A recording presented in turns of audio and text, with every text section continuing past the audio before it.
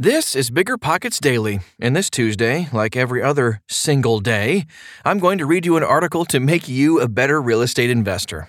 The article comes from biggerpockets.com/blog, but you're busy, so we give you the information in audio form too. Okay, almost time for the show. We'll get right into it after this quick break. Meet RentApp, the seamless, secure, free way to collect rent. Built by a team of fintech veterans behind Square and Cash App, RentApp uses ACH bank transfers to deposit funds directly into your account. You don't even need to download anything. RentApp setup is straightforward for renters, and there are no apps for landlords to download. Both get peace of mind with a digital transaction history. That means no more lost checks, managing a dozen different payment apps, or even wondering whether payment was sent. Landlords say RentApp is the most convenient way to collect rent, and we think you'll agree. RentApp, the free and easy way to collect rent. Learn more at rent.app/landlord. That's rent.app/landlord. Seeking the truth never gets old. Introducing June's Journey, the free-to-play mobile game that will immerse you in a thrilling murder mystery. Join June Parker as she uncovers hidden objects and clues to solve her sister's death in a beautifully illustrated world set in the Roaring '20s. With new chapters added every week, the excitement never ends. Download June's Journey now on your Android or iOS device, or play on PC through Facebook Games. When you need mealtime inspiration, it's worth shopping Kroger, where you'll find over 30,000 mouth-watering choices that excite your inner foodie. And no matter what tasty choice you make, you'll enjoy our everyday low prices, plus extra ways to save, like digital coupons worth over $600 each week. You can also save up to $1 off per gallon at the pump with fuel points. More savings and more inspiring flavors make shopping Kroger worth it every time. Kroger, fresh for everyone. Fuel restrictions apply. The Three Phases of Your Financial Life. Where Are You? By Paul Moore. How often do you ask the big questions of life? Why am I here? What was I put on the planet to do? Who ate the Outback leftovers that I clearly marked in the company fridge? Semi-boneless ham.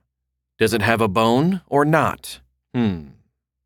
So today's podcast deals with some weighty life and even investing issues.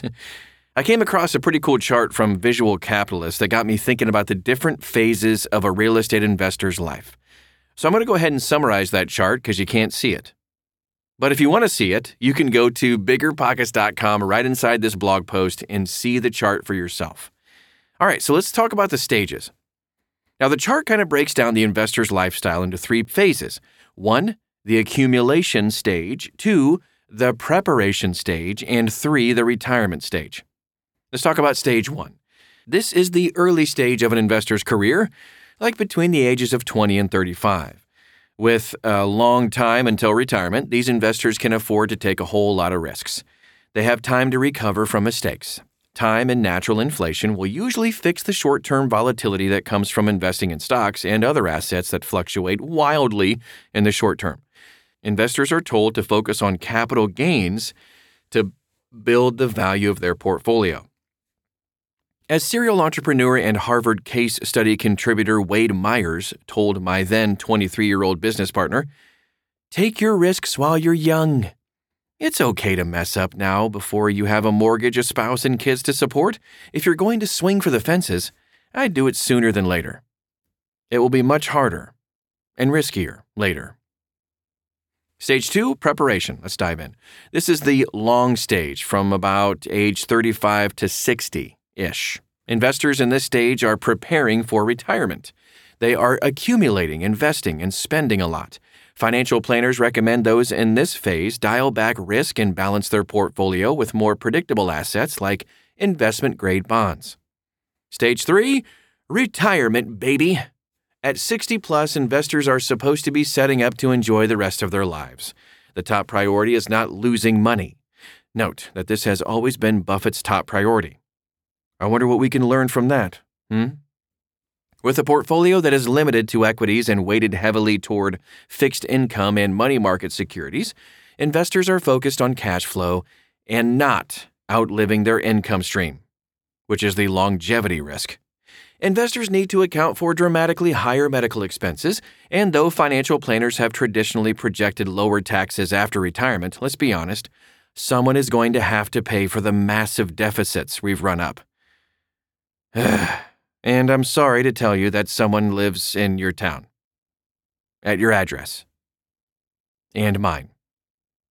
Note that this issue, massive tax deductions, is one of the major reasons you should be investing in real estate. And speaking of which, how do the stages apply to real estate?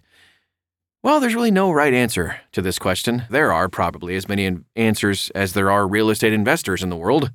But as someone in their third decade as a real estate investor, I'm hoping to offer some thoughts and reflections from my history and the experiences of hundreds of others I've interacted with on BiggerPockets and elsewhere. But please note that I'm not using all those age ranges because the REI stages don't need to last decades as they describe. And I know many of you didn't start investing in real estate until you were much older, and that's okay too. Start where you are, right now. I didn't make my first RE investment until I was 36. Stage 1, real estate accumulation. This is the time to build the value of your portfolio. It's the time to learn a whole bunch, to see what you're good at, to build a team, and to be mentored and coached. You'll probably have more time than money in this stage, and you should consider risking this time. Your most valuable asset in every stage, to learn all you can. Though this will vary based on what you want to do in the long run, here are some potentially great real estate and general strategies to consider during this stage. This is far from an exhaustive list, by the way. Wholesaling homes and other properties, very time-intensive, but little capital needed. Wholesaling lease options, acquiring homes subject to the seller's mortgage to build a rental portfolio with little to no money down and no debt in your name. Lease options sandwiches or even wraparound mortgages. This consists of acquiring a subject-to home and doing a lease-to-own to a tenant buyer. House hack. Craig Curelop has an amazing book on this topic. Check it out. Flip homes on a one-off basis. Build a rental home portfolio. Use the BRRRR method to hold homes and grow your portfolio. Coaching and/or mentoring. For all, but especially if you want to get into larger commercial deals. Partner with more experienced investors. Consider trading your time to gain a window into their experience. Experiment with high-risk strategies. This would be the time to make mistakes. Stage 1, Though this happens occasionally, it's probably not the stage to plant your final victory flag. You may well emerge from this stage with some confusion about what you really want to do in your investing life. Boy, I know I did. Though this may discourage you, I actually didn't ultimately figure out what I wanted to do until I hit my 50s. Stage 2, real estate preparation. This is the time to evaluate what you learned in the first stage and implement it to grow your portfolio and your company. This is the time to take the skills, the knowledge, team, capital, debt capacity, and more to really kick your REI career into gear. This could be the time to move up from employee to self-employed and/or from self-employment to running your own company, where you'll leverage others' time, talents, and capital. Once again, there are many different paths to follow and a lot of overlap from what we talked about before, but here are some ideas to consider. Consider moving from flipping or wholesaling to buy and hold rentals. Learn to syndicate to leverage OPM, other people's money. Partner with someone from your coaching or mentoring group. Be a star student and partner with the coach. Share your knowledge and build your following, then raise capital to do bigger deals. Consider moving from single family to multifamily. It's generally easier to manage 100 doors under one roof than spread out all over town. Consider moving from residential real estate to commercial. Many investors are branching out into self-storage, mobile home parks, senior living, and a whole lot more. Stage 3, real estate retirement. This is the time to move from active to passive real estate investing.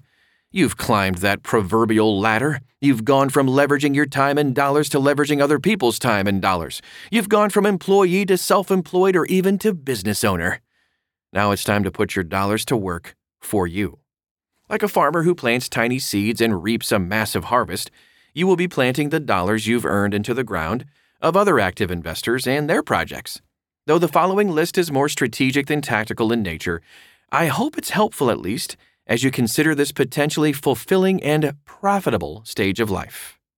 Leverage your wisdom in knowing who to invest with and what to invest in.